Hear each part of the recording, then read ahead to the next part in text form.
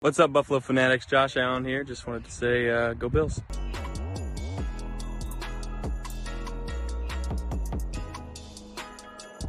What up, Buffalo Fanatics? What's going on? It's your man, Rev, bringing you a special Thursday Night Live edition of Rated Rev, brought to you by BetUS on the Buffalo Fanatics Network. Y'all company, you already know what time it is, baby. Shout out to everybody who's joining me live right now. Let's get it started popping. Let's do it the right way. Smash that like, hit the subscribe button, and turn on those bell notifications if you have not already done so. And this is a roll call, ladies and gentlemen. I need to know where you're watching the show from. So go ahead and do me that favor, put it in the chat right now. Hope you like this new music I got going on in the background. A little Christmas winter trap music, so to speak, going on. You know how we do it, baby. We got to keep it popping. Chris 716 coming in from the South Side Buffalo. What's up, Chris? Johnny Foster, New Jersey. What's happening, everybody? Good to see you. Amicus from South Carolina. What's happening? Heather Hathaway, all the way from Big Belton, in the house. My man Jeffrey Green coming in from 585. What's happening? You guys hop up in here, baby. Smash that like. Let's get this thing popping. John Saryavon, Rochester, New York. What's good? Joshua Castro, Salinas Cali, 831. Much love back to you, baby. Shout out to everybody, man. I'm so excited to be here with you guys for a Thursday Night Live edition. James, all the way from Niagara, Canada. What's happening? Pink Panther from Lubbock, Texas. What's up? All the way from Lubbock. Ricky Graves, Auburn, New York. Man, look at the chat already going off, man. Shout out to you guys. Shout out to everybody in here right now. I see my man Sweat coming in from Indianapolis, Indiana. What's happening, Sweat? Shout out to you, baby.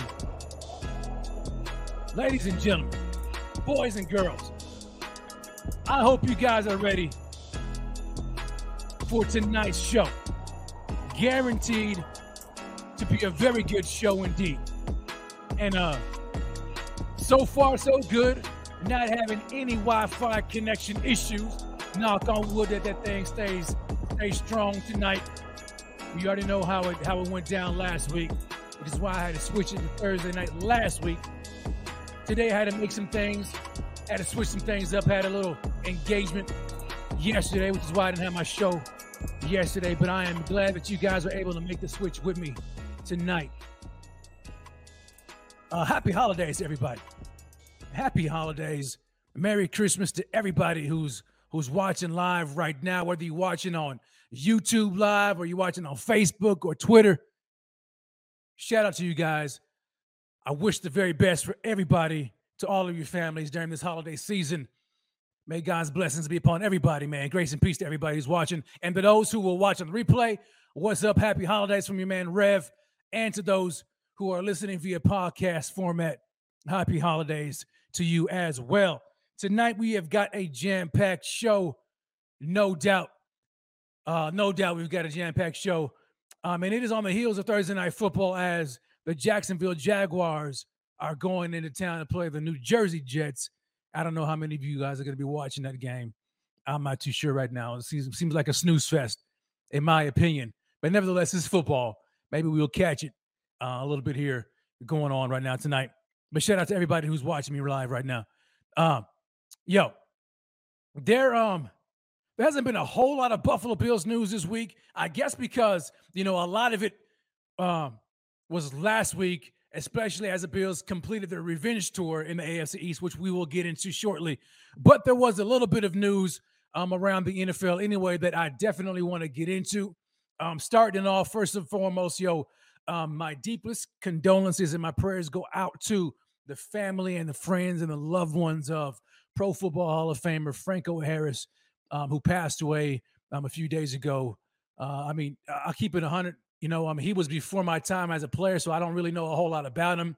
But no doubt, he was undoubtedly a great football player and a great man, and he will undoubtedly be missed by those he impacted on and off the field. So I wanted to take this time right now on this show to go ahead and and pay my respects. So rest in peace to Franco Harris. I know he will be missed indeed, especially to all those Pittsburgh Steelers fans out there around the world.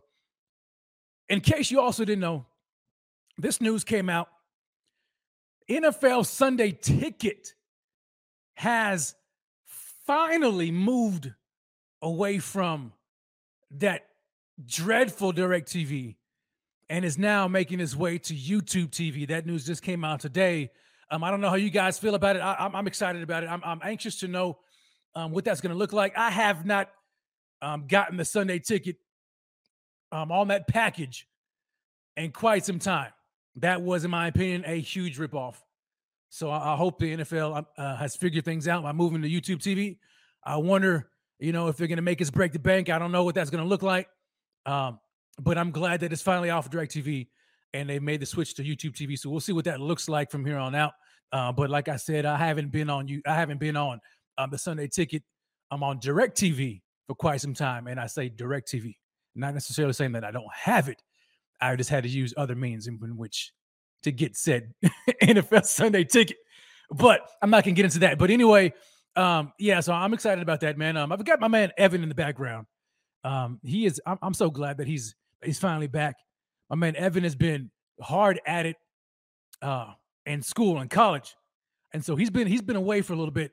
And so I want to, Evan, give me the thumbs up, man, if you're ready. I want to bring him on real quickly just to kind of show his face, let everybody know what he's been up to and his thoughts on this Sunday Ticket move to YouTube TV. Evan, give me a thumbs up, man, if you're ready. You ready? You good? Here he is. Look at my man. Evan, what's good? I mean, how you been, baby? I mean, I'm good. I mean, just the first official week of no college. Just got my grades in finally. Got some good news with that. Back on the dean's list. But it's officially good to be back. Doing Z-Bot on Monday and then Rico on Tuesday. And back here with you, not on a Wednesday, but on a Thursday. It's good to kind of hit back on all the shows, and then I'll probably be back on for the pregame show this Saturday as well. But it's just, college, it's off my shoulders. I get a nice little month and a half break, and we're finally back. Yeah, it's good to have you, man. Congratulations, bro, on the dean's list, man. That's no easy task, man. So shout out to you, man, for that. Yeah. How have you been keeping up, man, with Bills news since you've been hard at it, man, in the books? Yeah, no, it's been much harder, I would say, to keep up with just Bills news day to day. When I was in high school, I would say, I was able to just kind of go on it all the time. Just because you're in high school, you can, be on your phone in class and, whether that's at lunch or gym or whatever. But now, I have to study when I would like to pay more attention to some more statistics, watch more film, or just keep up with the injury report and these press conferences that go on every day with the Bills. So it's been a little more harder. Plus, just me with my involvement in college hockey as well. That's just something else that I've had to not be able to pay attention as much to Bills football. But I've still tried to pay as much attention as I kind of been to every home game this year, and I've watched every game as much as I can. I've rewatched games when I had the chance to, but it's been a lot to try to just balance Bills, hockey, Sabres, and then everything else you got going on. Yeah, how do you feel about the Bills record right now? 11-3, what they've been doing on a 5-game winning streak right now. How you feel about that? Well, I mean, the Bills are on a 5-game winning streak. They're 11-3. They got the first seed in the AFC right now. It doesn't get much better than that. It really can't get much better than that, to be honest. And last year around this point in time, the Bills had an 8-6 record, and they were getting questioned if they were even going to make the playoffs at a point in time. And I think that as Bills fans right now, yes, there are certain things with this team that still need to get better. You would like to see the offense get a little bit better, maybe the defense tighten a little bit in the back end. But like I said last year, the Bills were 8-6 and getting questioned to make the playoffs. You know a team that's 8-6 right now and getting questioned to make the playoffs? The Miami Dolphins. Yeah. So again, Bills fans, we have a lot better situations going on right now than most teams. And there's really only 3 teams that can be in our situation, or 2 other teams, the Chiefs and the Bengals. And the Bills are one of those top 3 teams in the AFC right now. And they're at the top of it right now, record-wise. So we're rolling, we're moving, we're on a 5-game winning streak, and we're looking to close and kind of come in on come in on that 1 seed. So Yeah. just got to take it with a grain of salt, but it's been good. It's definitely it's definitely different, man. Right? I mean, when you put things in perspective and you look back at where they were last year, like you had mentioned, I tell you what, man, I was one of those guys last year. Maybe you remember, Ev, man. I was like, yo, are they going to make the playoffs? Because they hit a skid last year where it was very questionable, right? Where the Patriots were, had the lead in the division, and I mean, up until like through December, I think, this time, like through December, like the Bills, they had to go on a win streak, and then because the Patriots kind of fell off the last 4 games, gave the Bills the edge and allowed them to kind of get back on top of things. But now we're sitting here looking at 11-3, and even though that they've gone through adversity and the injuries, and then the way like the offense hasn't been looking, at the end of the day, we are 11-3, which is a huge difference from last year. And correct me if I'm wrong, like the Bills on offense, man, they're scoring more points this year than they had last year at this time too. So it's like the Bills, even though like the Bills don't look as flashy or as dominant, I guess you can say, as they did like towards the tail end of last year going into the playoffs, this team is probably better than what it was last year, and they're doing well. I mean, and had a much tougher schedule this year as well too, man. So I guess we can all relax, and perhaps that's just because the bar of expectations is like so high for this team, and you just expect them to dominate every single week and look even better.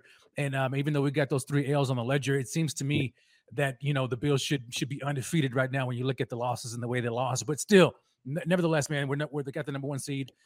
We're first place in the AFC East, and everything's looking good. Yeah, I mean, just kind of backtracking a little bit more really quick, just throughout the season, I don't know where this kind of statistic still lies, but I'm pretty sure at a point in time, the Bills were the second most injured team in the National Football League, still with an 11-3 record. Yeah. Last year, the Bills were, 8-6 at this point in time. They had a couple injuries, but nowhere as near as the injuries the Bills have piled up this season. And also, this is a team that's only lost 3 games with a combined score of 8 points. Just think about that. Right. 3 games this year, we've lost by a combined of 1 score. Mm-hmm. That's crazy. This is a team that it's hard to beat this football team.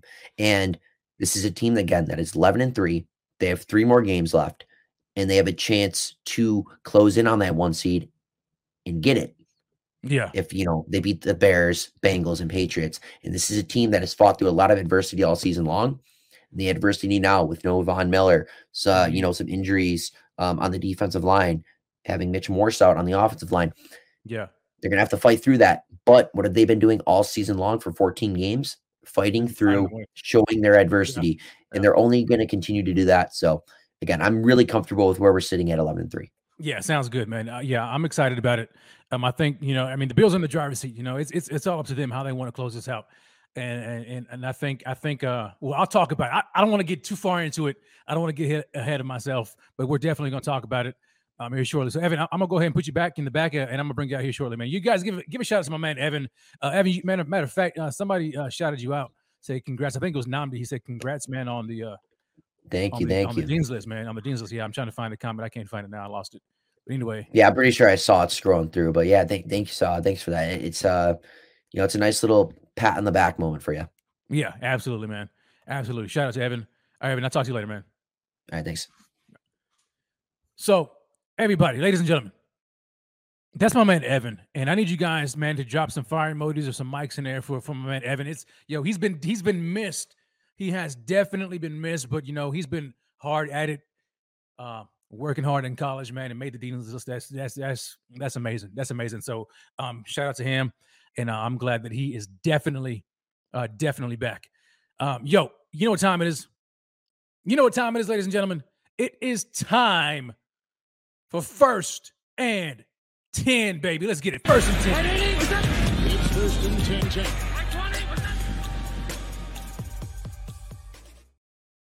First and 10, leadoff topic of the show. Let's jump into it right now. Ladies and gentlemen, boys and girls, Buffalo fanatics, Bills Mafia all around the world, your Buffalo Bills are playoff bound. How does that sound?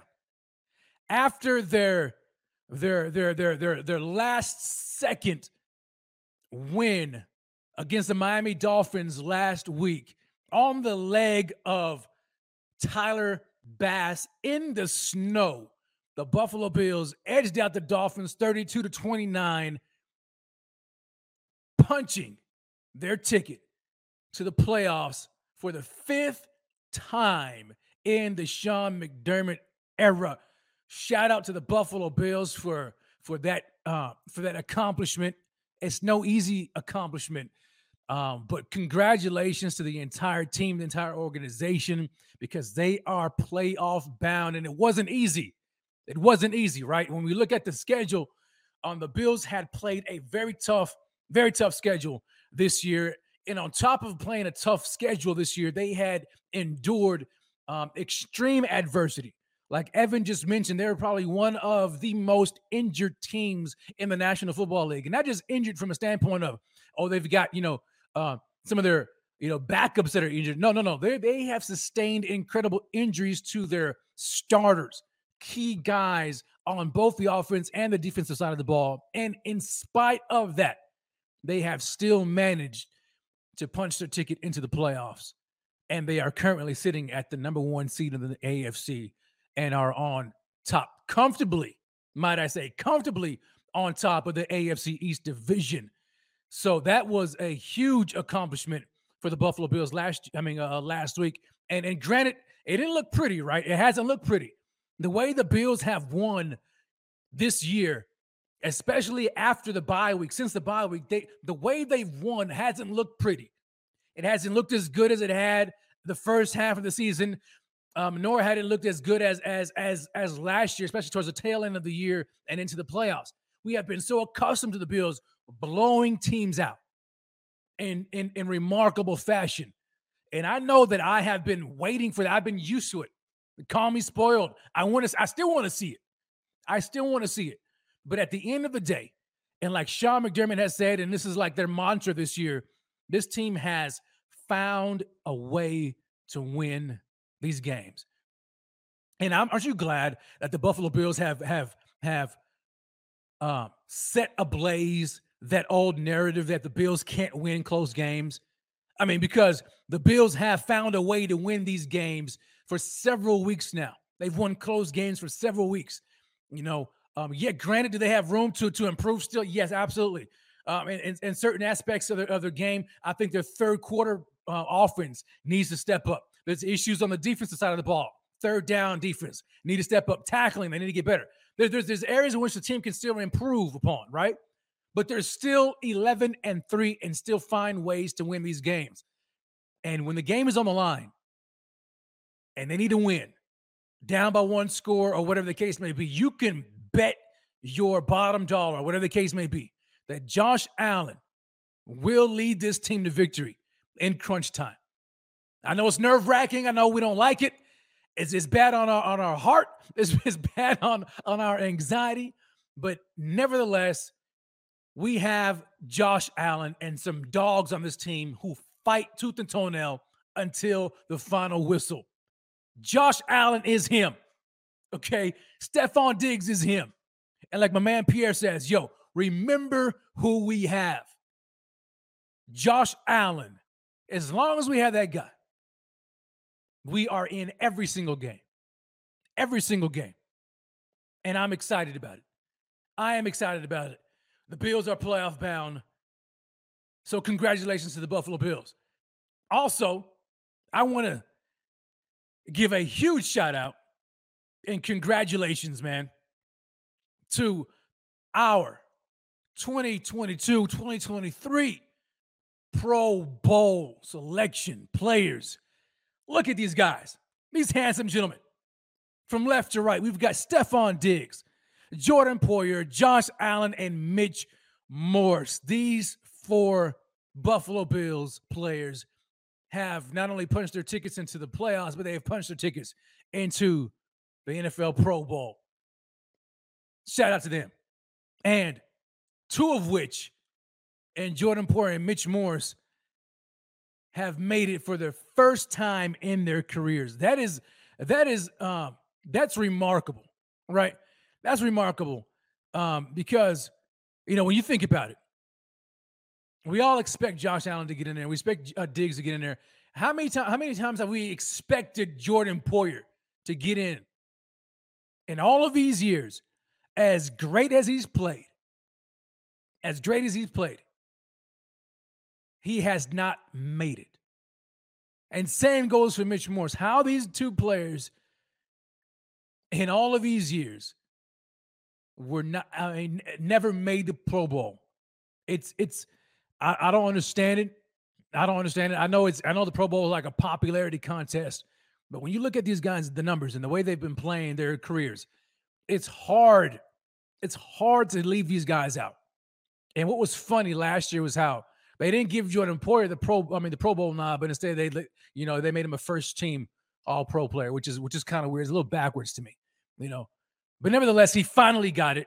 And so I'm excited for my man, Jordan Poyer, who also, in case you didn't know, he secured a bag, right? And Jordan Poyer earned $500,000 in a Pro Bowl incentive this year too for making it. So for those who think that Pro Bowls don't matter, they may not matter too much to fans like you and I, but they definitely matter to players, especially when they have those incentives attached to their contract.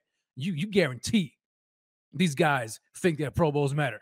And Jordan Poyer's been itching to get one, and he finally got one, and he secured the bag on top of that. So shout out to my man Jordan Poyer, and shout out to my man Mitch Morse. This guy, I don't know how you all feel about it, but in my opinion, Mitch Morse has to be one of the most valuable players on this Buffalo Bills team. He has to be. The way this guy plays, he's Mr. Steady Eddie, Mr. Consistent, right? Very rarely does he miss games. He's a very, very underrated, in my opinion, center in the National Football League.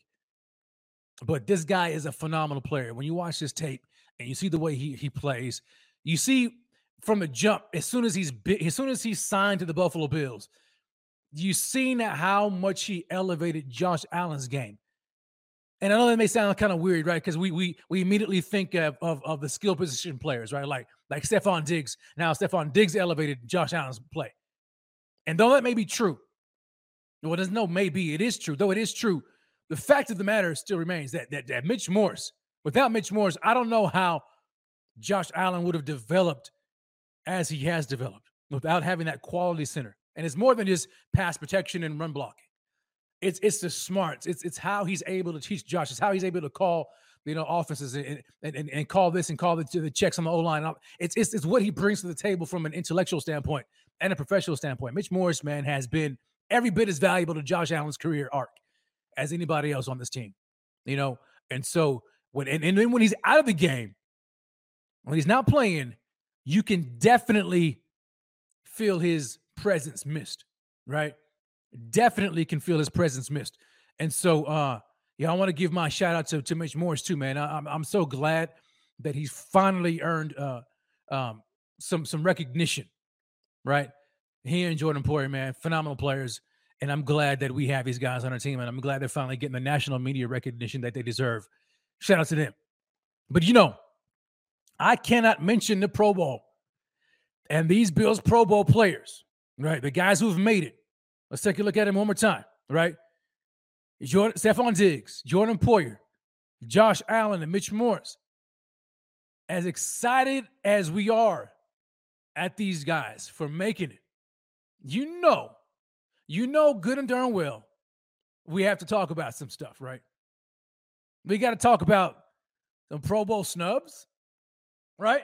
We got to talk about Pro Bowl snubs, man, because I know that when this list came out and we saw the guys that made it, there has to be some players. As excited as you are for these four gentlemen, right?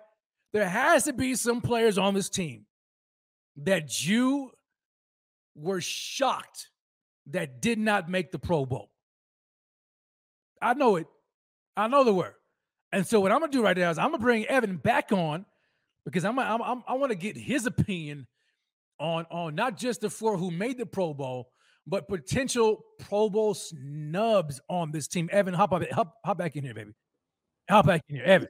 All right, man. So look, we saw the guys here, right? Stephon Diggs, Jordan Poyer, Josh Allen, and Mitch Morse. First of all, talk to me about those guys making it, and especially Jordan Poyer and Mitch Morse finally making it for the first time in their career. Yeah, so obviously every single season, I think Bills fans expect 17 and 14 to kind of make the Pro Bowl kind of as shoo-ins, just because not only name value, but just the way they, produce on the field. 17 and 14, no doubt they're deserving to get in every single season with the way they perform. Jordan Poyer, it's about time. It is about time that Jordan Poyer, number 21, safety for the Bills, finally got the recognition he deserves. And he got his first Pro Bowl nod. Now, it's cool that he got the Pro Bowl. I'm just happy that he got his bag, like you said, that extra $500,000 he can stick in his back pocket, because we know the kind of contract negotiations he's talking about. So he gets a little bit of money there. And then Mitch Morse. Yeah. Ever since Mitch Morse came here, signing over from Kansas City in 2018, Morse has been just super steady, consistent, and reliable for Josh Allen and the Buffalo Bills offense. He's having a fantastic season, and rightfully so. He deserves it. Now, there's not too many centers that can get voted into the Pro Bowl, but Morse got the nod, and rightfully so. He deserved it. So are we jumping right into Pro Bowl snubs, or are you going to start that off? Yeah. Let's go right into Pro Bowl snubs. So when you look at the guys, the four who made it, who do you think is a Pro Bowl snub on this team, and who do you expect to have made it this year? Well, I think the clear cut obvious one is where's number 58, Matt Milano. Yeah. Where is Matt Milano currently for Pro Bowl voting? And I don't know I don't have the Pro Bowl roster sheet up on my computer right now, but I can tell you there's probably 2 or 3 guys that are slotted into the Pro Bowl roster that don't deserve to be in there. And I know one of them is TJ Watt, and I know they kind of play different positions, but they do count TJ Watt as an outside linebacker. Yeah. So Milano, he's an outside linebacker, kind of with TJ Watt. TJ Watt's missed 7 games. If we're just talking about 2 guys that played a full amount of games, then sure, Watt over Milano. No one's really going to be complaining about that. Yeah.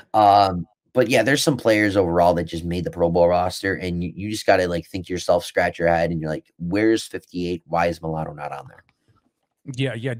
That's the number one guy that immediately comes to mind that got snubbed, in my opinion, when you look at it. And then let's take a look at this Pro Bowl roster here. I don't know if you guys can see it. I'm sharing my screen here. But here's the defense right now. All right. Well, let me scroll down to it. Where's it at? Here's the AFC, the defense. All right. So at outside linebacker, we've got Matt Judon from the Patriots, which right?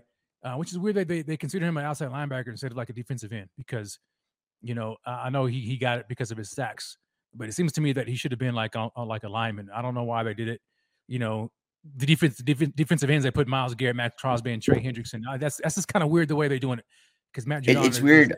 I mean, I think Trey Hendrickson deserves it, but he's going to be out for the rest of the season. But I don't know. Yeah, that's weird. And then you get Khalil Mack, right? And again, this seems like name recognition to me. And then TJ Watt, right? So I get it. It just when you look at the numbers that Matt Milano's put up, there's no way you can say, because I think everybody would likely agree. And this is not just being a Bills homer, but even some national media people have been talking about Matt Milano having a remarkable season, like not just a Pro Bowl season, but almost an all-pro season type of season. And for him to get snubbed, from the Pro Bowl is kind of ridiculous, man. It really doesn't make any sense, man. This is one thing I kind of get picky with the Pro Bowl. You see Matt Judon, Khalil Mack, TJ Watt. Yeah. Those aren't traditional outside linebackers. In a 3-4 defense, yes, technically they're an outside linebacker, but they're playing up on the line every single play. Yeah. They play the same position as Von Miller, Greg Rousseau, AJ Epinesa. There's nothing different. They're not playing the position Milano is. So I don't know. I would like them to probably expand the linebacker position maybe just a little bit. But you can also keep those spots for the defensive ends. I don't know. That's just me. I don't like how they consider Khalil Mack and TJ Watt kind of the same position as Matt Milano. Right. Yeah, because are they running a 4-3 defense?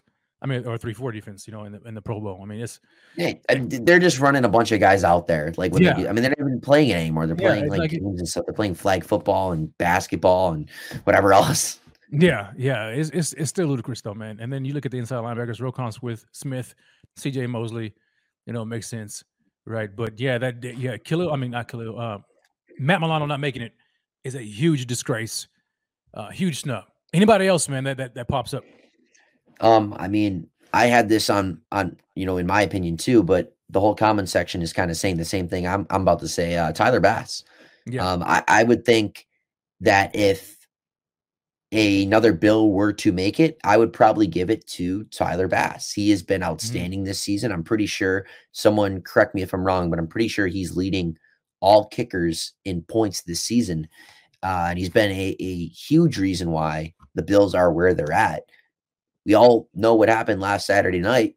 Without Tyler Bass, we may or may not win that game. He kicked the game-winning field goal in those snowy conditions for the win over the Miami Dolphins. And he's made some really tough kicks all season long in the bad weather we do have at home.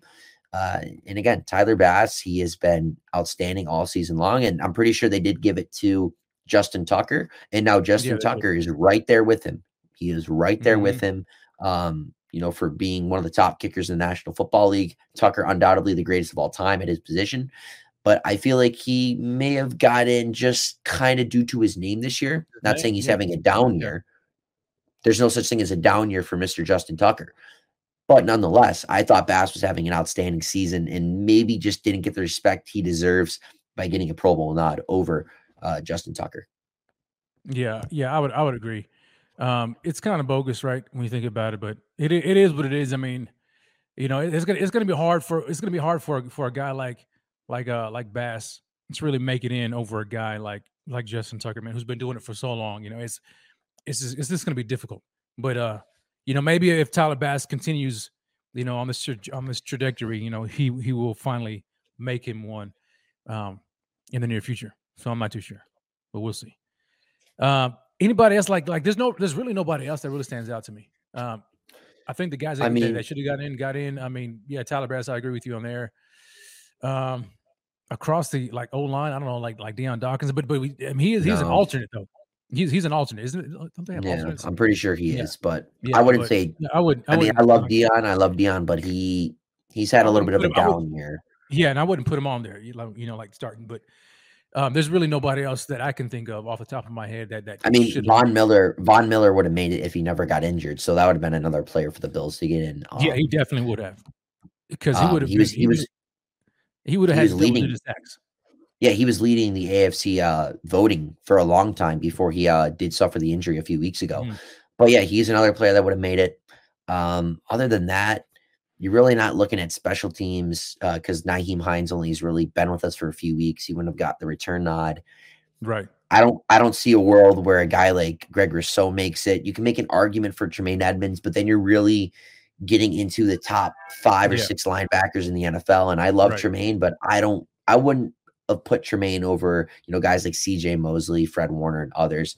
But nonetheless, there's a lot of Bills on this roster that don't need the Pro Bowl to kind of exemplify how good they are and how impactful they are. Because we all know it. Everyone watching the game on Sundays, Saturdays, Tuesdays, Thursdays, whenever the team plays, knows how good, some of the lower end players on the team are outside of the Allens, the Diggs, the Poyers and the Morses as well. So you don't need the Pro Bowl to again, exemplify how good you are. Jordan Poyer is the number one example for that for how many years? Everyone knows around the league. Yeah. Everyone knows Jordan Poyer is a top safety in the National Football League, and he never got that respect until literally just the other day. Yeah, which is crazy. So I mean, it's at the end of the day, as I mentioned, not too many fans, I would imagine, are care too much about Pro Bowls and who made it. I mean, of course, we get in our feelings and we get defensive, right? Because we're Bills fans and we've been crapped on for so long, and so we come to the defense of our players, right? Especially the guys that we think have earned it and are not getting the recognition that they deserve. But at the end of the day, I think what matters most for us, man, is been hoisting up that Lombardi Trophy. That's it. That's all I want right now is for the Bills to win a Super Bowl and then shove it in the faces of all these people because I'm gonna be so petty, dude, when we win it.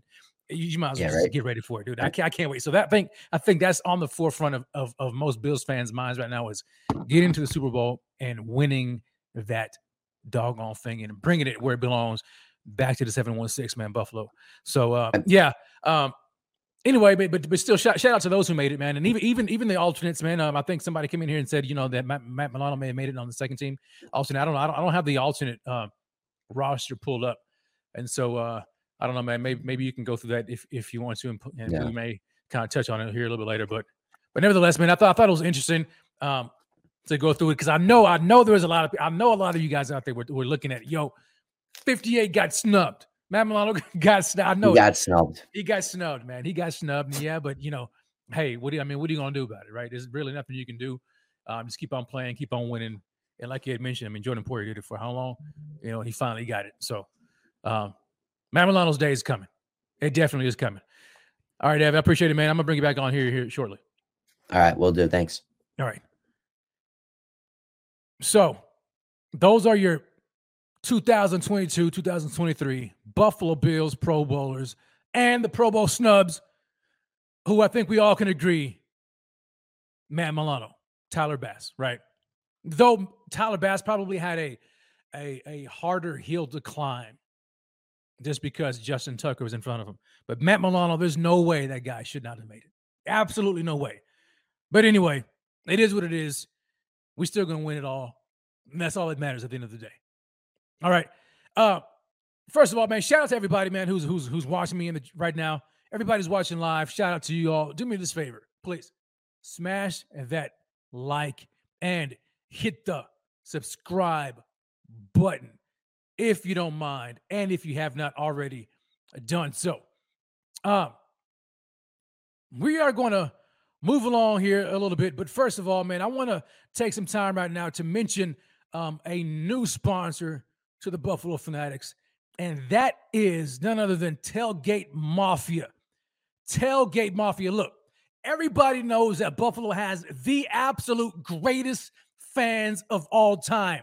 No cap. And it's about doggone time that somebody gave us a trophy for it. And so the Tailgate Touchdown figurine, which you see here on your screen right now, celebrates Buffalo's world-famous game day tradition of breaking tables, featuring Buffalo's unofficial mascot, Shout, the broken table. All right. Now, this trophy is a perfect gift, and you guys better hurry up and get it right now before Christmas. It's a perfect gift for any true Bills fan. So get your Tailgate Touchdown today at tailgate-mafia.com. In addition to that, make sure you download Football's only app dedicated to tailgating and type Buffalo Table Slam in the App Store and start breaking tables in augmented reality right now. Ladies and gentlemen, we are 40 minutes into the show and we are still moving. Let's keep it moving. Let's keep it popping. We've got a game Christmas Eve. In case you didn't know, the Bills have been playing, man, all kinds of days this year. But we are playing against the Chicago Bears. And it is, before we can get into that conversation, let's take a look at the current injury report right now. So let me go ahead and pull that up. You guys see it currently right now on your screen. And obviously they've already got the game status out right now because the Bills are playing a day ahead, right? And the Bills are already, matter of fact, I think they may have left already tonight because word on the street was that they were leaving early, leaving tonight, in fact, to Chicago because of the storm, which we may talk about here shortly as well. So they're trying to get ahead of that. But as the injury report, in regards to the injury report is what I'm trying to say. Let's take a look at the game day status. So far, we already have Boogie Basham, defensive end, is out for the game. And we have center Mitch Morse out for the game. We've got Jordan Phillips, who's questionable, in addition to Ed Oliver. So hopefully we can get Jordan Phillips back, right? He's been out for, I think, a couple of games here dealing with the shoulder injury. So I'm looking forward to his possible return to game status this Saturday. But it's not really much of a push, right? It's not like we absolutely need him. But, hey, we can't get all hands on deck if we're trying to still secure that number one seed in the AFC. period. But so we got Boogie Basham and Mitch Morse out. Those two gentlemen are out for the game right now. We see a list of those who did not participate but are not currently don't have a game day status for this game here Saturday. We've got Stephon Diggs did not participate, which you already know. Likely it's a veteran rest day, right? Tywan Jones didn't participate today in practice. Obviously, Mitch Morse and Ed Oliver didn't participate. There was some status here talking about Josh Allen because he popped up on the injury report earlier this week, Tuesday. Matter of fact, he was a limited participant with the right elbow injury, and so I think a lot of people got nervous and wanted to know what was up with Josh Allen's elbow. Is he going to be okay? Is it bothering him? Is it good? Is he going to have to miss some time? Well, he practiced fully Wednesday and Thursday, so he's going to be playing, no doubt, Saturday. But I guess it is still kind of worth monitoring because he did pop up on the injury report, so it could be bothering him to a degree. I don't know how much. Obviously, not much, for him to still be practicing. So we could be all right with that. But that's really all the injury news that we have. But the key guy, in my opinion, that's out is Mitch Morse, right? I mean, we got to deal with Mitch Morse. He's dealing with a concussion, and this is his. How many concussions does Mitch Morse already have right now in his career? Is this 6? Right? I think this is his sixth concussion that he's dealing with. And so that's definitely really, you don't really want to just overlook that, right? I mean, you definitely want to be careful, right? Because at any point, man, I mean, you're talking about a guy's livelihood and you're talking about his career, right? It's more than just him missing a game or 2 or 3. When Mitch Morse, I mean, when a guy like this has had this many concussions in his career, it's definitely noteworthy, and it's definitely reason for concern. We want to be as cautious with him as possible. Now, granted, I mean, he's a tough guy, and I'm sure he'd probably say, hey, I'm good to go, coach. Let me play. But man, when you got 6, this is your 6th one, you definitely want to take it slowly, which is what the Bills are doing, and which is why he's currently out for the game Saturday. But my question, though, is because when you look at Mitch Morse, I mean, the guy, has been, like I mentioned, a stalwart for this Buffalo Bills team and the offensive line. He's been Mr. Consistent. This guy has been phenomenal for the development and growth of Josh Allen, and just the entire offensive line, right? We feel him when he's not in the game. We felt him last week, right, when he had to leave and exit because of the concussion that he sustained against the Dolphins. But going in now into this game, and the guy just made the Pro Bowl, so he's going to be out this game against the Chicago Bears. My question to you all right now is how will Morse's absence affect the O-line? How do you guys think that his absence is going to affect the O-line? Especially, I mean, we don't know how long he's going to be out, so let's just assume that it's just this game, right? Going up against the Chicago Bears, this team, and a Bills team who's really trying to make sure that they solidify that number 1 seed. They don't want to win. They don't want to lose any more games, right? How will his absence affect the O-line? And I'm going to bring, Evan, I want to bring you back on here for that, man, because I want to get your opinion on it as well. So you come on in here, man, whenever you're ready.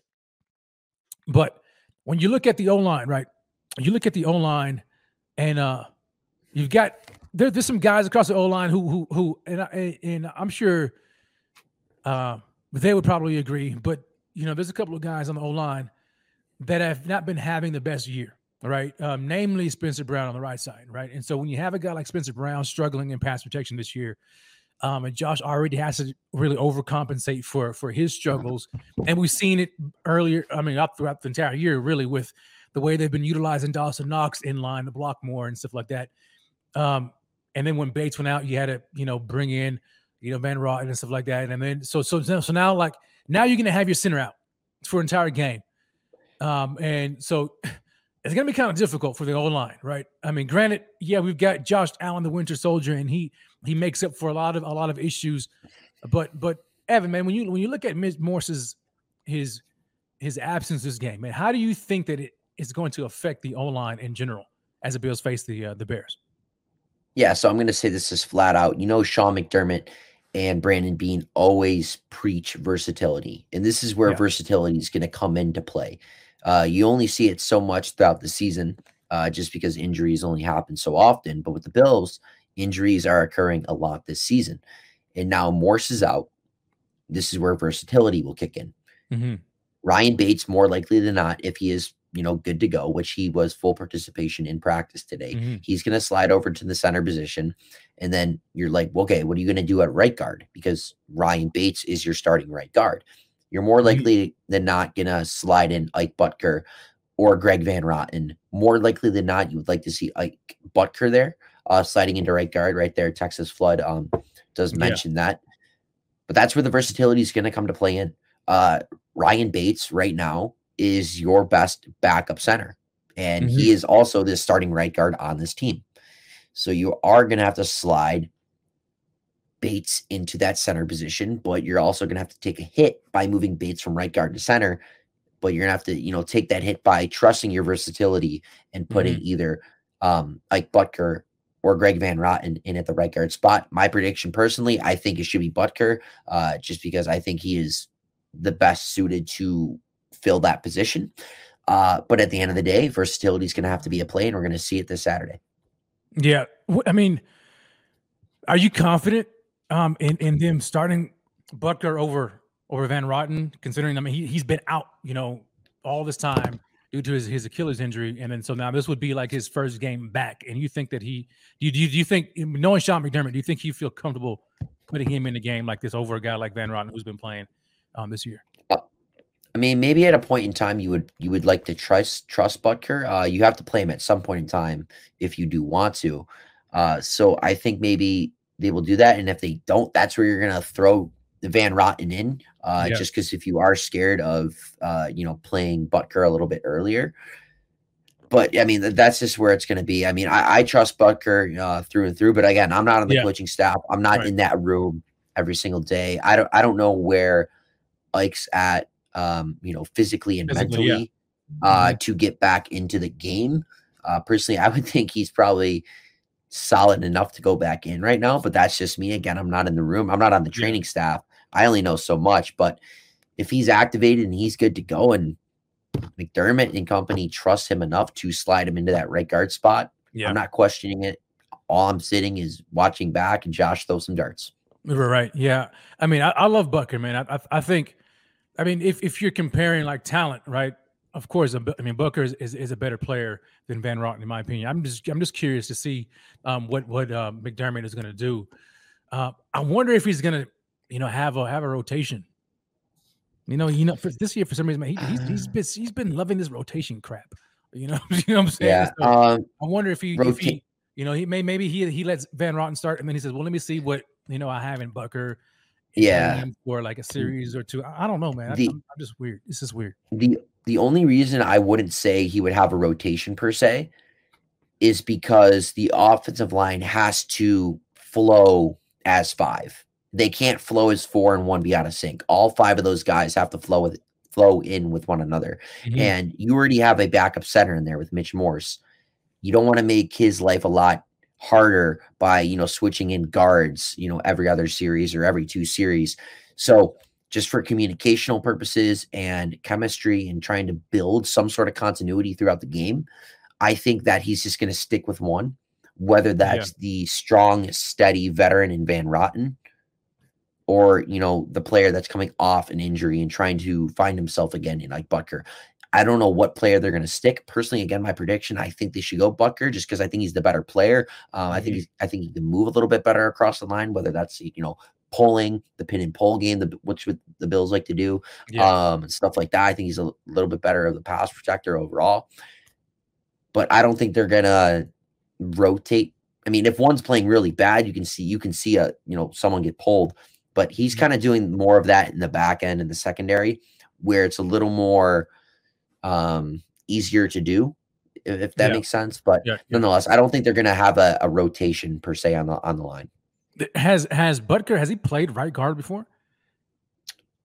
That is something personally I don't know off the top of my head. I presume he has played some sort of guard in the National Football League, which he has.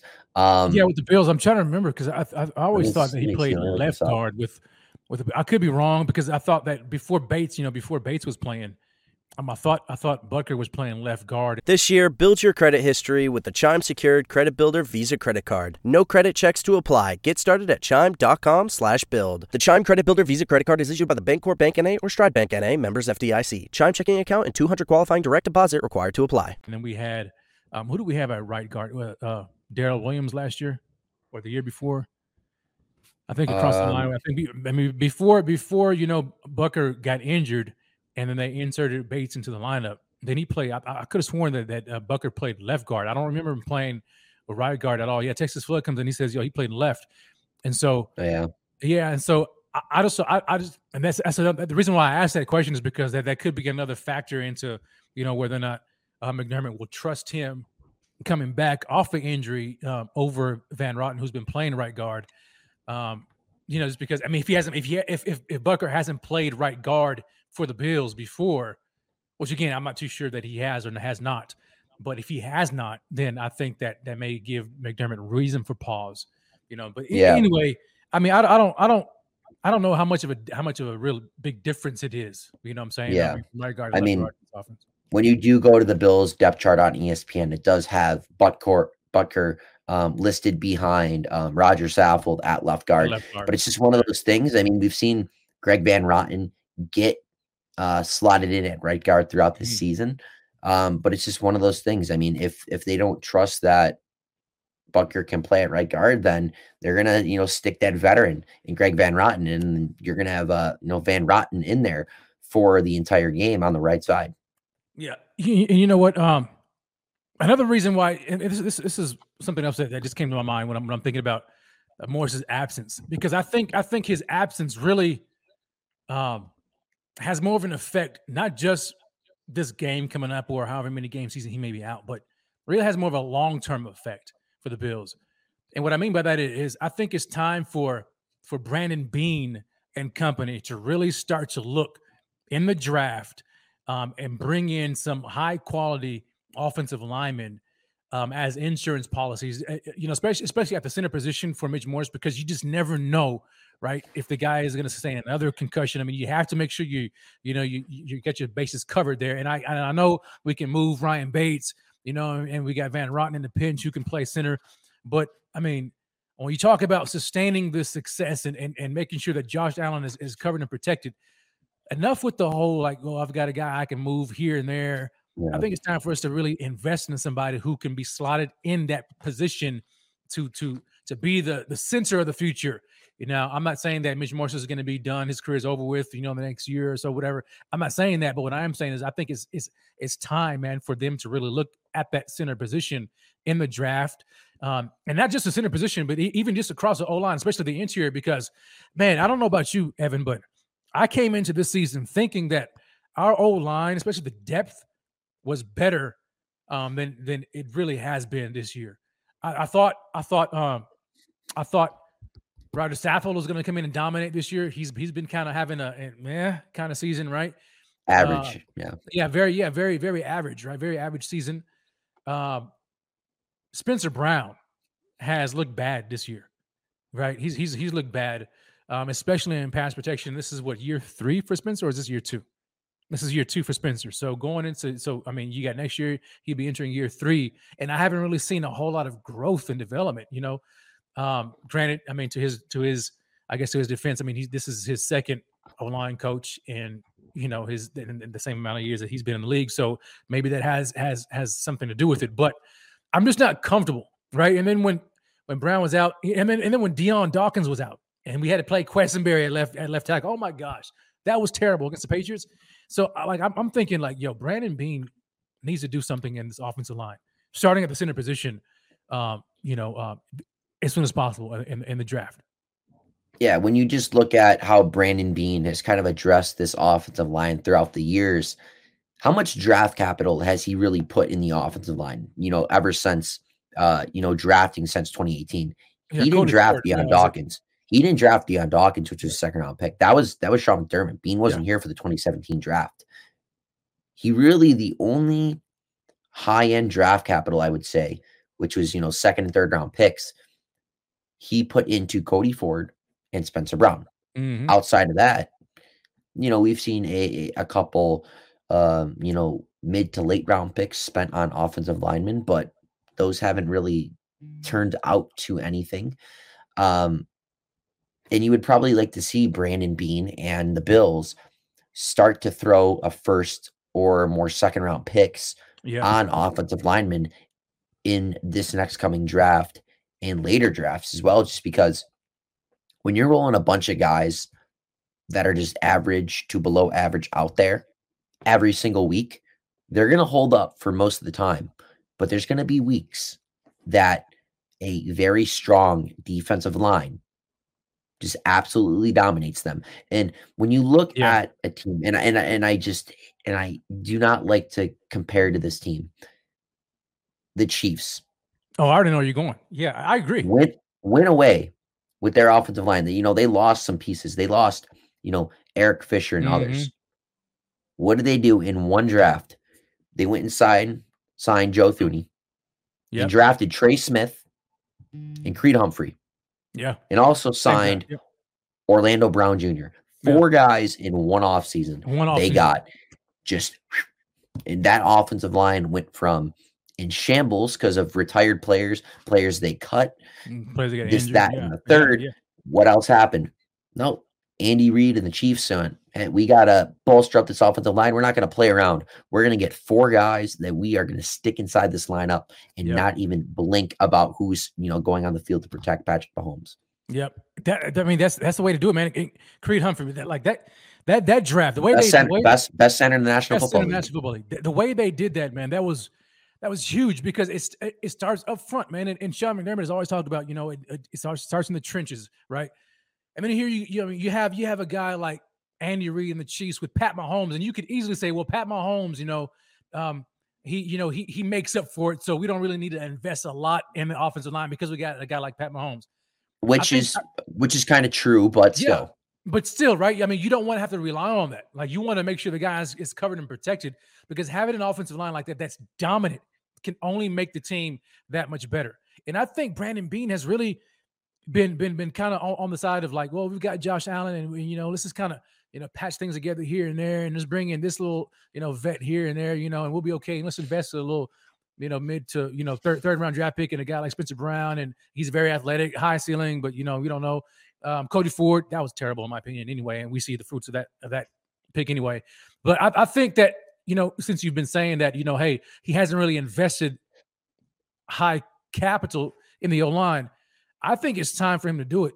I mean, when we talked about how long have we talked about the cornerback 2 position, right? For years, right? But years. He has not invested high capital in the cornerback 2 position opposite of Trey White since he drafted Trey White in the first round, and he finally did it. Finally did this year, and to no credit, right? There's Sean McDermott not even playing him, for the whole year, which is weird in and of itself. But nevertheless, he finally addressed that position in the first round. I think it's time. And I'm not saying they just need to go ahead and reach for a guy just for the sake of getting them, but I think if there's a guy in round 1, wherever that is, and this coming up draft, if there's an offensive lineman, whether it's center or interior lineman, whatever the case may be, that sit in there that you have graded as first round draft pick, you freaking do not hesitate and draft that guy. I don't care. I think it's time for us to really protect Josh and solidify this O-line for years to come, and not just be content with let's just bring in this low price free agent on a 1 or 2 year deal and bring him here and let's just do some patchwork O-line work. No, forget that. Let's go ahead and secure it. I think it's important, man. My man James comes in with a super chat. James, I appreciate it, baby. He says, yo, Rev, are you and Evan going to be pissed like me if Elam is not starting over Jane Jackson this week? You know what, Evan, you want to take that first, man? Because I've talked about this ad nauseum, but I'm going to get fired up again. Yeah, so I mean, just right off the bat, I'll compare a couple of statistics between Elam and Dane Jackson this season. Now, Dane Jackson has played much more than Kaiir Elam, but their statistics across the board are pretty similar. So why not play the first round pick over a guy that you drafted in the 7th round out of Pitt? So in 37 targets this year, Dane Jackson has given up 27 receptions for a catch percentage of 73%. That's for 278 yards, 99 yards after the catch for 1 touchdown. He's taken 2 penalties. Mm-hmm. He has 6 mixed tackles which is missing 14% of his tackles on the season. He's got 2 interceptions and 1 pass defended. So, those are rookie stats, I would say, for a rookie corner. But now let's go to the quote unquote, I don't want to call him prize veteran, but the kind of proven veteran that they treat him like a proven veteran in the back end. Dane Jackson on the season, 72 targets. He's allowed 44 receptions for completion percentage against him of 61% for 528 yards on the season with a yak of 101 yards, 3 touchdowns allowed, 5 penalties taken, 11 missed tackles. That's 17%, and 2 interceptions with 9 PBUs. So yes, to an extent, Dane Jackson is having a slightly better season with, more ground to cover, with more, snaps played and this, that, and the third. But if you're getting close to similar production between a first-round rookie and a veteran 7th-round pick, why not just turn the table to the first-round pick and at least let him go out there and fight through the growing pains and just battle through it? Because, I get it. I get what Sean McDermott and Leslie Frazier are trying to do with this split cornerback system. I kind of get it. But at the end of the day, you have to let one cornerback get into a rhythm. And if you're playing half by half, at least try to just throw Elam into the fire and let him get comfortable. And then if you also look at the coverage snaps too, Elam, 419 snaps. Now that's 274 coverage snaps overall. And then Dane Jackson, 754 snaps compared to his 591 coverage snaps compared to the 274 that Kaiir Elam has. But again, Jackson, the veteran, he's gonna probably make a couple better plays here and there than Kaiir Elam. But do we really know if Kaiir Elam can't make those same plays that Jackson is, if he's not getting the playing time? Right. You got to trust this rookie at some point in time. But I think it's a little too late now going into the playoffs very soon in the next few weeks. I don't think you just want to throw a rookie into the fire like that. Whether that's just, again, splitting the time like you're doing, or you got to commit to either Jackson or Elam before the playoffs come around. But I think it might be too late to just commit to Elam with 3 weeks remaining in the regular season. Yeah, that is all on coaching, man. That's 100% Sean McDermott's fault. If this guy's not ready, it's your fault, Sean, because there's no reason why you shouldn't. And that's not much of a difference, right? You got a veteran guy, and Dane Jackson, who's by all accounts probably reached his ceiling already, right? And then you've got a rookie, and you look at these numbers, and you're like, dude, start the rookie the whole year.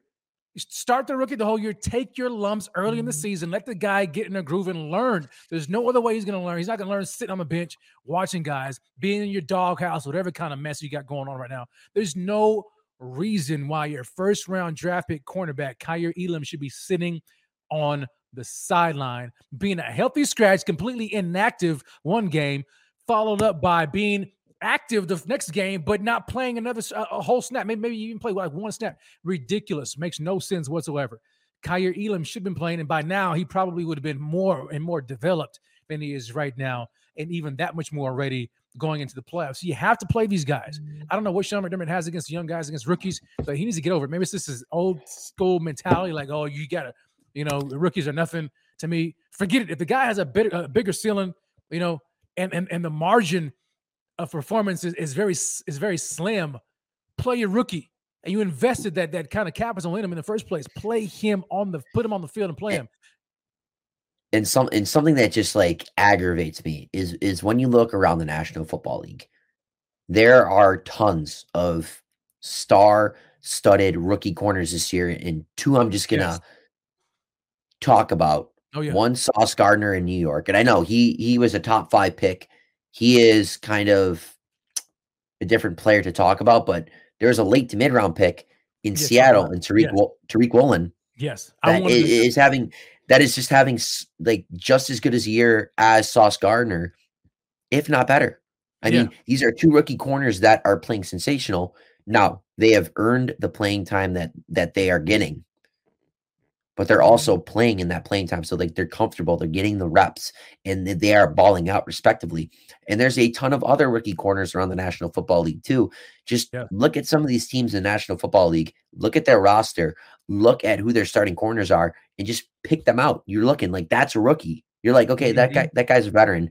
But then you look on the opposite side, that guy's a rookie. That's a guy who, has 7 or 8 PBUs, 1 or 2 interceptions, not that many yards allowed against. And they're putting up good numbers for a rookie. But the Bills simply haven't, turned to Kaiir Elam. And it's just I don't know what the word is for it, but it's just kind of aggravating, I guess you could say. Very aggravating. That this first round pick in Elam isn't playing. And right here, Roger McCreary, he's having an outstanding season as well. Like, just again, another first round pick, Kansas City. Like, it's just, again, what are you going to do there? I mean, that's just another, I'm pretty sure he was drafted right behind or right in front of Kaiir Elam. So a guy kind of in the same draft spot as Elam is having a very good start to his NFL career. Yeah, definitely, man. And I'm looking up Roger McCreary now. I want to see where he's drafted. But I'm pretty sure it was 22nd or 24th, somewhere in that spot. Yeah. It just doesn't. I mean, at the end of the day, still okay. Roger McCreary is playing for the Titans. He was drafted. He was around 2. Oh, geez, I'm thinking of Trent McDuffie. Sorry. Yeah. Roger McCreary. Yeah, second round pick, man. Yeah, Trent McDuffie. My bad. Yeah. So like this, there's no excuse. There's no excuse. You can't tell me, well, he's just not ready. Man, bump that. He's not ready because you're not making him ready. You know what I'm saying? Like there's no way you should be having Dane Jackson as much as he's been getting burnt. I mean, absolutely torched. Since Cleveland, he has been a huge liability. And if not been for Jordan Poyer coming back in, he would look even worse. But the guy has been playing so badly. I don't understand how he's still earned his job over a guy like Kaiir Elam. It doesn't make any sense to me, man. I don't get it. I don't understand his thinking, Sean McDermott's thinking. And like you had mentioned earlier, like it's almost too late, right, to throw Kaiir Elam in now. I mean, because we're so close to the playoffs. Now at the end of the day, if Kaiir Elam makes his football team better, then play him regardless. You know what I'm saying? But it's just that experience factor, though. Now you got this. You got to worry about him. Well, how's he gonna? What's his mental going to be like? In the playoffs when the lights are on and it's go time and it's win or done. You know what I'm saying? Or you gone? How is Kaiir Elam going to perform? But you had all season to get this guy ready in the regular season, and you've yet to do that. Makes no sense to me, man. Especially when you have Trey White out. It's ridiculous, man. Like Donnie Foster comes in, he says, "Yo, Dane sucks." He sucks. Like he's dude. Like Straight Dane is point. Yeah, man. I mean, I'm feeling like to me, man. Like Dane is just, dude. He's in my doghouse, man. Like I couldn't care less to see him. I mean, this is my thing with Dane Jackson. I mean, this is a guy last year that had a lot of potential. I would say he filled in very nicely throughout the midpoint to the end of the season and throughout playoffs for the injured Tre'Davious White. And we had these expectations of Dane Jackson coming in to take another step. But he hasn't really taken that step forward. He's kind of taken 2 steps backwards down the stairs. And he just really hasn't been able to find the play that he was playing at last year. It's just gotten worse. Yeah. And he was playing very solid last year.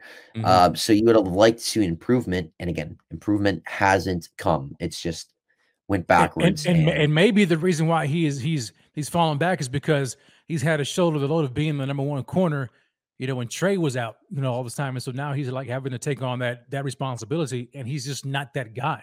He's a good, maybe second option, depth option. But when you have a guy that you invest a first round draft pick in, you can't tell me that that you prefer your 6th round pick, who's average over the guy that you invested so highly in Kaiir Elam. And I could understand if Kaiir Elam has just been complete buns, in training camp and in practice, and he just looked awful. But he hasn't, even in the regular season, he hasn't looked bad, and so He's had for his him, moments. yeah, I mean, yeah, he's had his moments, right? I mean, but rookie growing pains, you expect that out of a rookie, right? But if he was starting from the jump, from the jump, as soon as we started the season off in LA, all the way through, and you just let him work it out, you can't tell me he wouldn't have been better by now. I just believe it, Never But know. yeah, I mean, but what can you do, man? It is what it is. Sweat says, Dane hasn't played the same since the neck injury. I mean, that's possible, man. I mean, it's just a weird thing right now, and it's just very frustrating. Very frustrating. Evan, read that for me. What's Juan saying? All right, he goes, Reverend Evan, what do you think about this stat? A first-time play caller / OC has never won the Super Bowl. Why'd you got to bring that up, Juan? Why, dude? Because I'm already kind of superstitious, man. That's going to change this year. All right, there we go. We breaking records, baby. We break. Probably not saying that's not a good record to look at or a meaningless stat record, but that is going to be one that we're going to break no matter what. And I want to see that on ESPN because ESPN just posts the most random stats that make no sense or have no correlation to anything. That's going to be the one. Yeah, I'm looking forward to it because I'm not going to lie, that's been in the back of my head. Especially, seeing Ken Dorsey's struggles here lately. I'm like, oh man, I hope when we get in the playoffs, I hope, man, this does not nip us in the butt. Like this inexperienced coach doesn't nip us in the butt, in the playoffs when we need it the most. But I think that the team is built right, and I think we're far away from having coaches screw it up for us like we did last year. At least this fingers crossed, that does not happen again this year. Evan, we've got a game Saturday, right, against the Chicago Bears, and I want to jump in here. We've been in we're an hour and 14 into the show so far. Shout out to everybody, man, who's watching. Smash that like, hit the subscribe button, and turn on those bell notifications. So we've got a game against the Chicago Bears, and what I want to know from you, as we make this shift before we close out the show, is what concerns you, or are there any concerns that you have for the Bills going into this game against Chicago? I mean, the number one concern on this 3-11 Chicago Bears team that we are going to have to face is going up against number one, the quarterback for the Bears, Justin Fields. I mean, if there is one player on this Bears team, offense and defense, that makes me sit on the edge of my seat when I'm watching the game, it's Justin Fields. It's plain and simple. This guy is an electric quarterback. He is just sensationally been the only bright spot for the Chicago Bears offensively this season. He is the third quarterback in NFL history to eclipse the 1,000-yard rushing mark, and he's doing it kind of effortlessly. Every week you see this guy, Justin Fields, just make a play that just has your jaw drop. Mm-hmm. And he does it every week, it seems. And I know the Bills have been really solid against quarterbacks that can run throughout Sean McDermott's tenure here.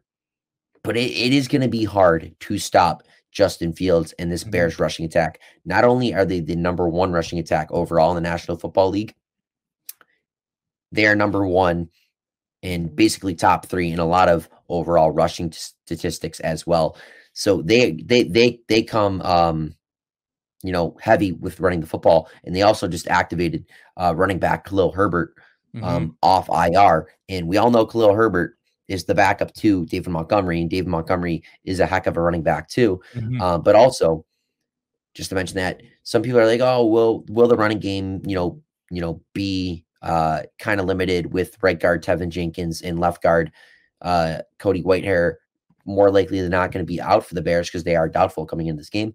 Potentially, but Fields, again, he is electric, and he is one player that concerns me, going in against the Bears. Yeah, definitely. I mean, their running game is no joke. It's definitely no joke. And I've been kind of keeping my eye out on this matchup.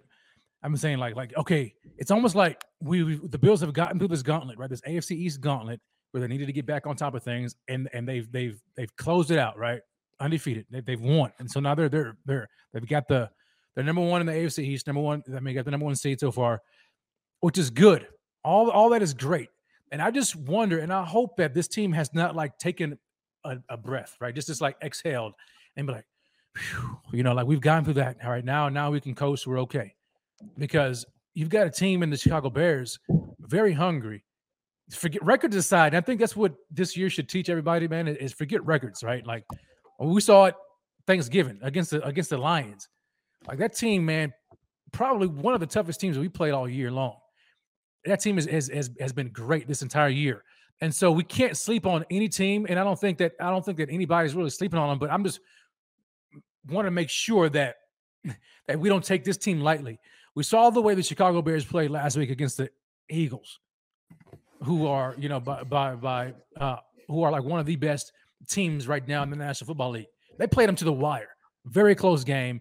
And so you look at Justin Fields, like he mentioned, the guy's running ability is out the wazoo, man. And then couple that with the running game with, Khalil Herbert coming back. And then, I mean, just their running game is phenomenal. And I'm looking at the Bills. I'm like, golly, man, this is something that we just don't want to deal with. Right. I mean, and when you look at the stats, right, the Bills are, I think looking at it here, teamrankings.com has the Bills showing them that they're sixth in the NFL in opponent rushing yards per game.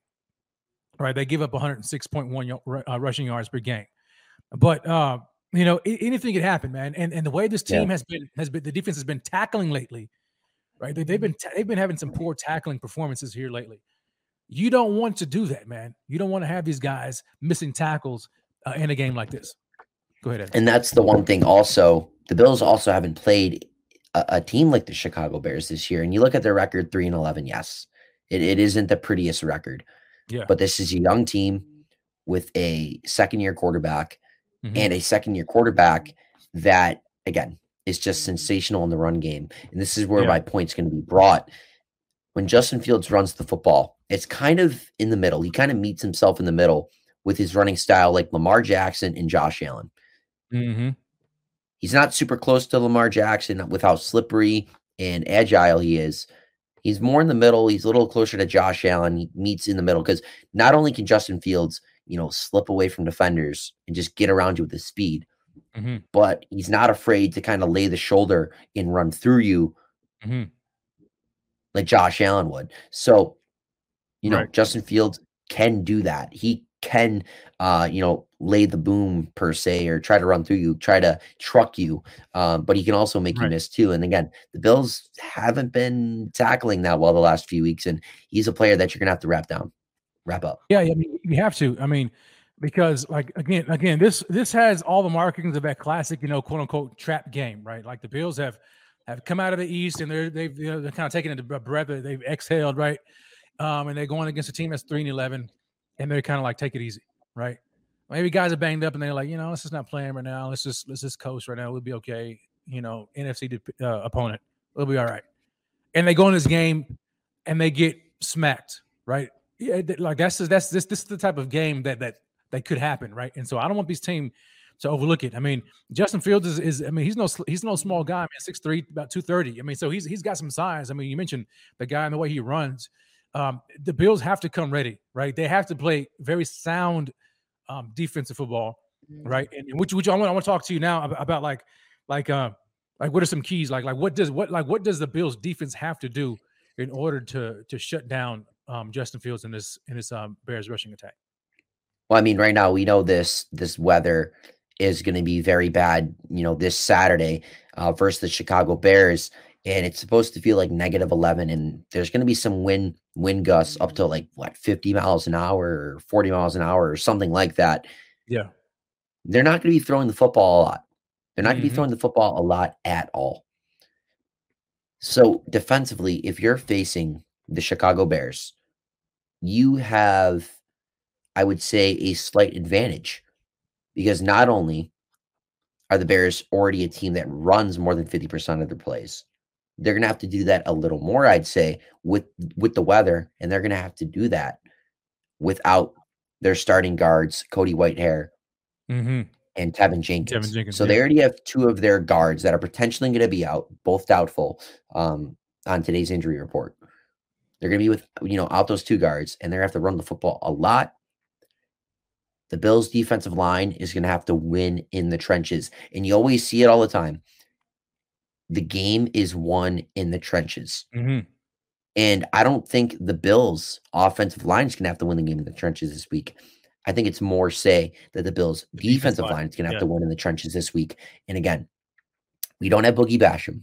He's been ruled out. We don't have Von Miller. But you know who we do have, potentially? Ed Oliver, if he's healthy throughout the week. He was, I'm pretty sure he did not participate today, or he was doubtful.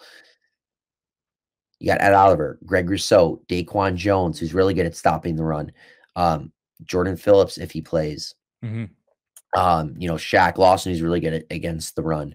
AJ Epinesa. So the Bills' defensive line and linebackers as well, with Milano and Edmonds and Taron Johnson. Maybe we go, big nickel and stick Bernard or AJ Klein in there as well, just to try to defend the run. Our front 7 and our defensive line are going to have to step up big. Yeah, definitely. I mean, Ed Oliver, he was limited Wednesday and then got downgraded to he did not participate today, and so which is why he's got a questionable designation for the game. Jordan Phillips was limited all week, so that's a good sign. But yeah, I mean, we're already short, right, on the defensive line, D ends namely, right, with Von Miller being out. So now you got Boogie Basham out. So now that we just have what is that, 3 defensive ends, when they run a full rotation four deep at least. I mean, you got Groot, AJ Epinesa, and now Shaq Lawson. So like somebody's going to be on the field a heck of a long time, a lot, and so that rotation is probably going to be thin. And these guys, especially in this weather, are going to have to. They're just going to have to make sure that they come ready for it, because this ground game is coming right at the Bills' defensive line. I don't think anybody in the National Football League right now is afraid of the Bills' defensive line, especially the way they tackled. I think they feel like they can probably run through the Bills, and they're going to prove it. I mean, they're going to really come out there and try to prove it. On top of the weather, right? I mean, you're dealing with the weather, and so we know that Josh Allen is weatherproof, right? But dang, man, it's going to be tough. It's going when you have those kind of winds. Not necessarily just the temperature, but just the winds that I think reports are out, like with potential gusts of up to 50 miles an hour. Like that's crazy. That's almost like, and correct me if I'm wrong, because I don't remember the exact numbers, but the Bills Patriots game last year, the first one, right? Crazy wind game. And it could be something like that. And, last week, the Bills kind of invited the Dolphins to run the football on them. It's not going to be like that this week. It's not going to be like that this week at all.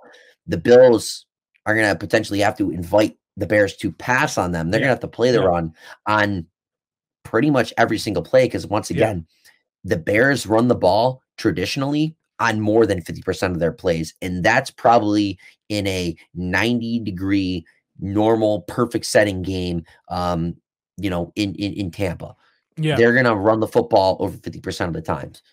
I can't imagine what that number is going to be with the weather that is supposed to be displayed this Saturday in Chicago. So again, Bills got to be ready. Front 7's going to have to be on their toes every single play, and they're just going to have to tackle well, and you cannot let one of these big runs break off, because remember what big run broke off last year in the win game, the win bowl that we played against the Patriots. Damian Harris had that big 60-plus yarder to overtake the game. And in a sense, we kind of lost because that touchdown really opened up the game for the Patriots. So can't allow those big plays to happen, and got to tackle well. You have to tackle well. And what's been the key to trying to keeping these games close? It's you try to keep Josh Allen off the field. Keep him in an offense off the field and win the time of possession battle. You do that by being able to run the ball, right? If you can run the ball on this defense and have long sustaining drives that either end in touchdowns or field goal, but you eat up a lot of clock, that keeps the margin narrow. Like that keeps the game close throughout the rest of the game by keeping the Bills offense off of the field. And so that the Bears are going to come in here and try to run the ball. You already know it, so get prepared for it.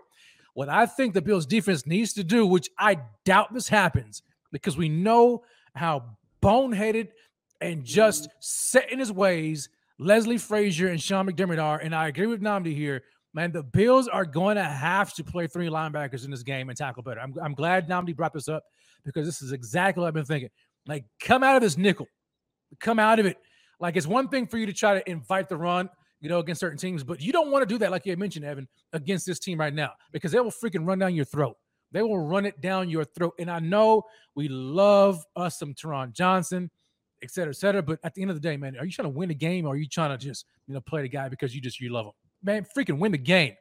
If that means you go traditional 4-3 set and you bring AJ Klein in the game to stop the run, I'm not afraid of anybody on this Bears offense at the wide receiver position. Nobody on that team concerns me.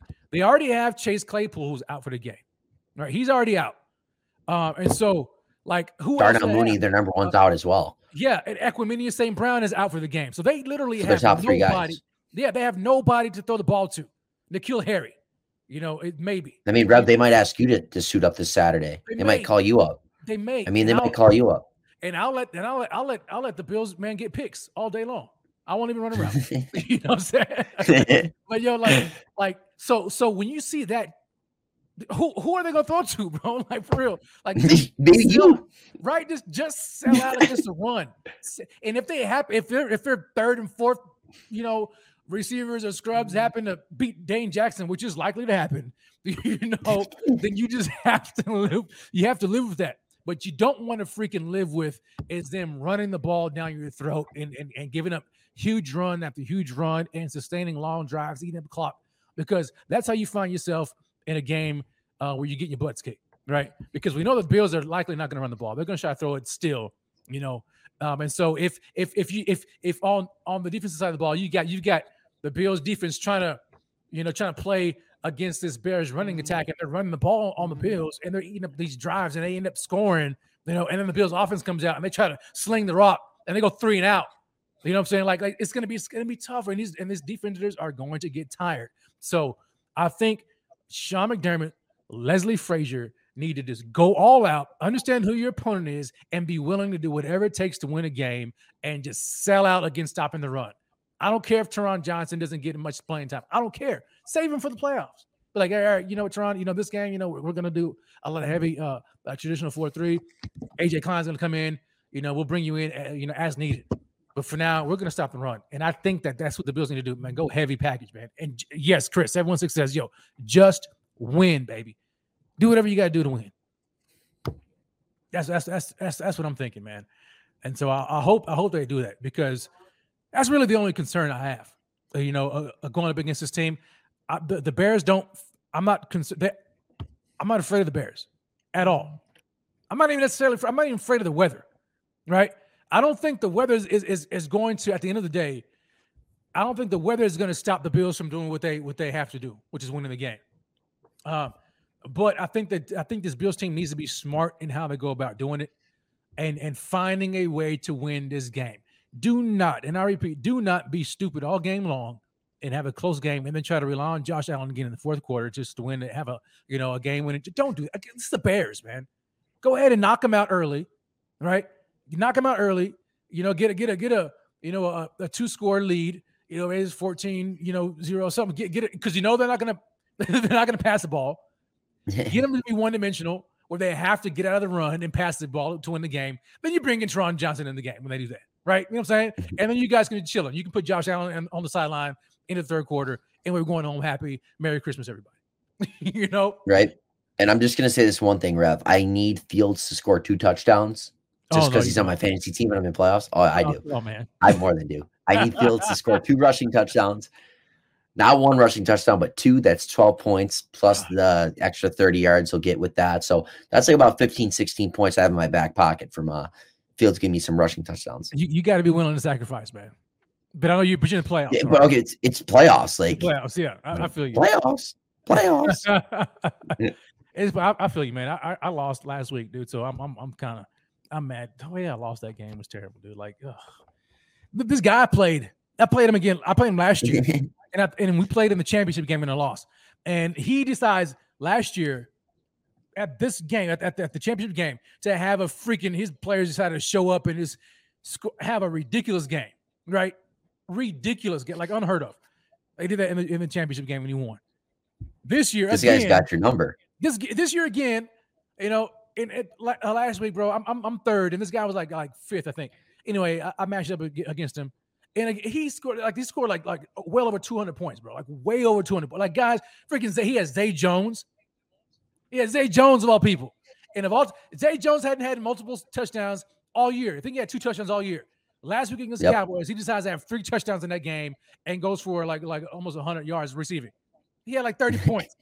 Freaking Zay Jones. Zay Jones, the guy who couldn't catch in Buffalo, decides to it's crazy, man. Like, it was just one of those games, man. He was like, Rev, all that, you know what, you talked about me back a couple years ago. Yeah. Gonna have to make you pay. Quick story before we wrap up here, or whenever we're wrapping up. My buddy gave me this Nate Peterman card for Christmas. He stuck this in an envelope. This Nate Peterman rookie card. Yeah. Speaking of throwback. Yeah, definitely throwback, man. Rico would love it. If Rico was here, he'd be like, "Hey, Peterman," you know. But yeah, man, dude. Anyway, bro, like, I'm excited about this game, man. It's Christmas Eve, and I said this about the Lions. I do not want the Bills and the Lions to mess up my freaking Thanksgiving, and I don't want the Bills and the Bears to mess up my Christmas. Mike Carlos says, "Yeah, I'm willing to sacrifice Evan's fantasy team for a Bills win." Sorry, Evan. You got me. Yes, absolutely. It's Scott like, Evan, we are not backing you on that one. Good luck, but no way. That's how I'm feeling, you guys. Like, for Evan, take that L. Take that L. Suck it up, Buttercup. The Bills got to win. And all, they have to win. And I don't want to see, man. I do not want to see Justin Fields with a rushing touchdown, or let alone 2 touchdowns. I just do not want to see it. I do not want to see it.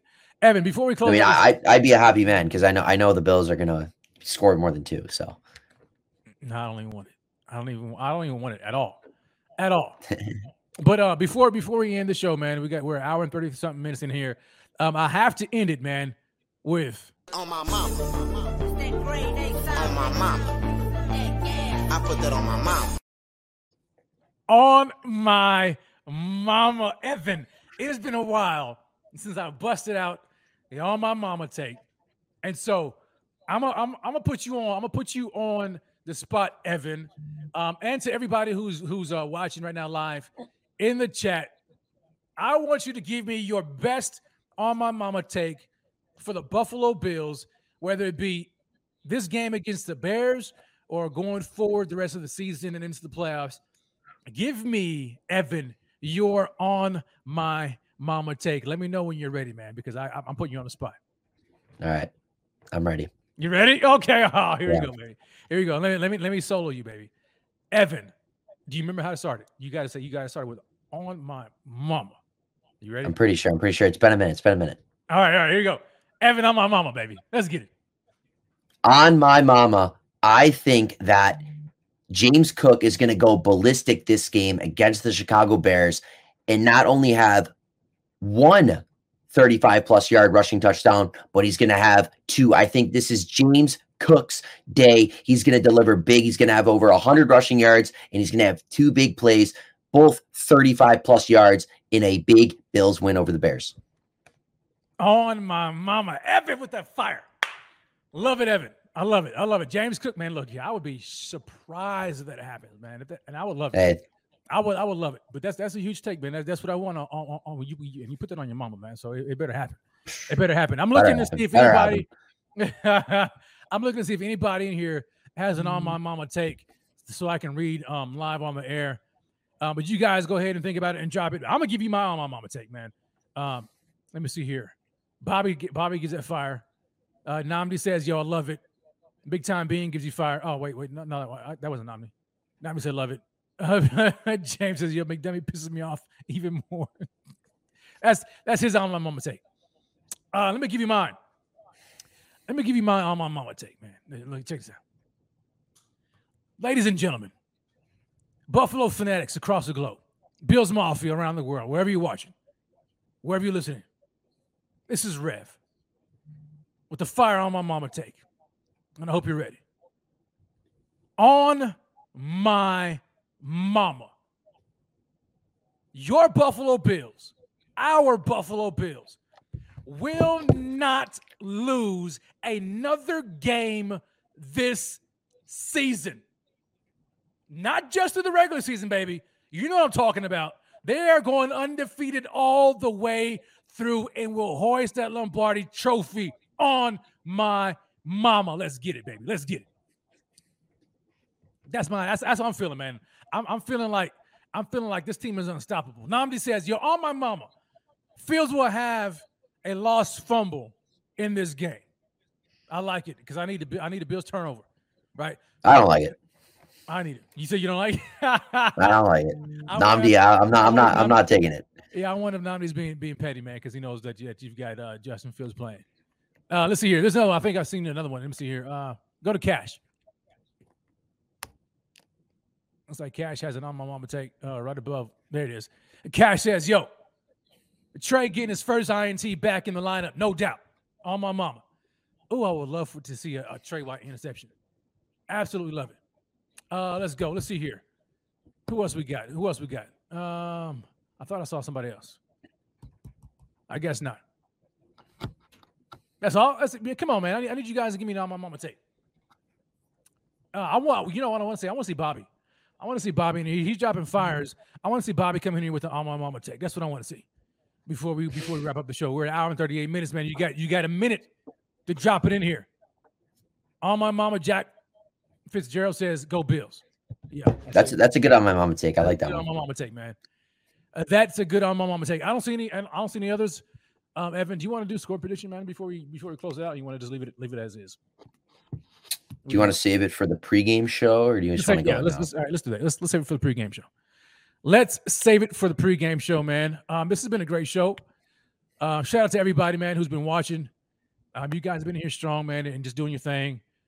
Thursday Night Football on right now. It looks like they also got the Bills Dolphins replay going on right now. I'm looking at it on NFL Network, so I'm going to check that out. Not a bad one. Yeah, not a bad one at all. I think that game is better than the Jags Jets. That's on right now anyway. But yo, shout out to everybody, man. Make sure you guys smash that like on your way out.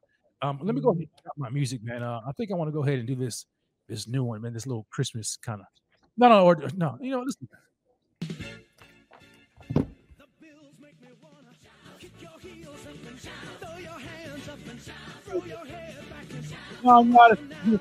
Mama. Go back to his. Fields held to less than 50 yards rushing. Go Bills. And Evan. They're praying on the downfall of my fantasy team. They're praying for the downfall. Praying for the downfall. Yeah, man. This is going to be a good one, ladies and gentlemen. Stay tuned, baby. Tomorrow, we got my man Rico coming in with the Rico Report. Saturday, we've got pregame show with the fellas. You already know what time it is. And we've got the big game day Saturday, early game, Bills Christmas Eve game in Chi-Town, the Windy City against the Chicago Bears. And you know what? Shout out to my man Bobby right now, Bobby Ray, for this fire thumbnail, because guess what? Guess what, baby? Guess what? The weather in Chicago will not end the Bills' streak. You can bank on that one. Bank on it. It's not going to happen. The Bills are going to secure this big dub Saturday, and everybody's going to have a very Merry Christmas and a Happy Holidays. And so, Merry Christmas to everybody right now who's watching and who's going to be watching the shows next week and the rest of the week and watching the game. Shout out to everybody. Happy Holidays. Be safe. God bless. And as always, it's your man Rev. To this side right here, Evan, back at it again. As always, baby. Grace and peace. God bless. No, we're not doing it. Bobby Hart MVP. Bobby Hart MVP. Go Bills, baby. Go Bills. You guys have a great evening.